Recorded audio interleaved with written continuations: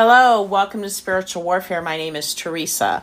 I'll be reading from the book by Joseph Prince, The Power of Right Believing, 7 Keys to Freedom from Fear, Guilt, and Addiction. You are an overcomer through Christ. Now, how do you become a he who overcomes? Don't let anyone twist this verse to make it all about you. Many wrong beliefs are birthed out of man-centered teachings that focus on what man has to do, or in this case, what man has to overcome by himself through his own works. Make sure that you believe in Christ-centered teachings that focus on what Jesus has done and continues to do in your life. Let Scripture interpret Scripture when in doubt. In this case, a few chapters later in Revelations 12:10, it tells us, "For the accuser of our brethren who accused them before our God day and night has been cast down.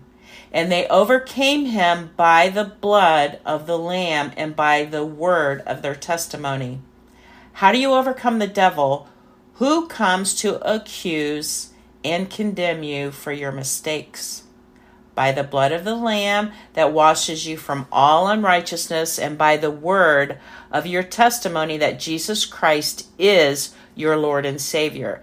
Heaven and eternal salvation have nothing to do with your self-efforts. It's all about your belief in Jesus and everything that he has done for you at the cross. No one goes to heaven by his own righteousness. We are all qualified only by the blood of the Lamb. Whenever your guilty conscience or the accuser of the brethren, the devil, condemns you for your mistakes, keep this beautiful picture that God paints of us in his word in your mind. See and believe in your heart that you are like the gems on the high priest's breastplate, precious in his eyes and close to his heart.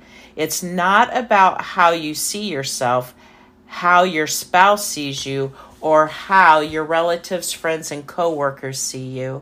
The most important thing is to first learn to see how God sees you.